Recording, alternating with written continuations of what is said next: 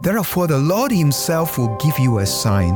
The virgin will conceive and give birth to a son, and will call him Immanuel. During his time here on earth, Jesus fulfilled over 350 different prophecies. Hi, I am Vincent Wanjala, Vice President of Evangelism Explosion International Africa Ministry, introducing you to the Christ of Christmas. One of these is the prophecy that Immanuel, which means God with us, will be born of a virgin. Luke records the fulfillment of this through the angel telling Mary that she would bear Jesus, even though she was a virgin. Jesus' fulfillment of Isaiah gives us confidence that he truly is our powerful God and is faithful to his promises. And you know what?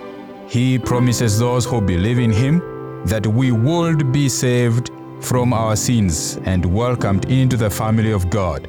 For more on making this decision and the Christ of Christmas, visit our website at sharelifeafrica.org.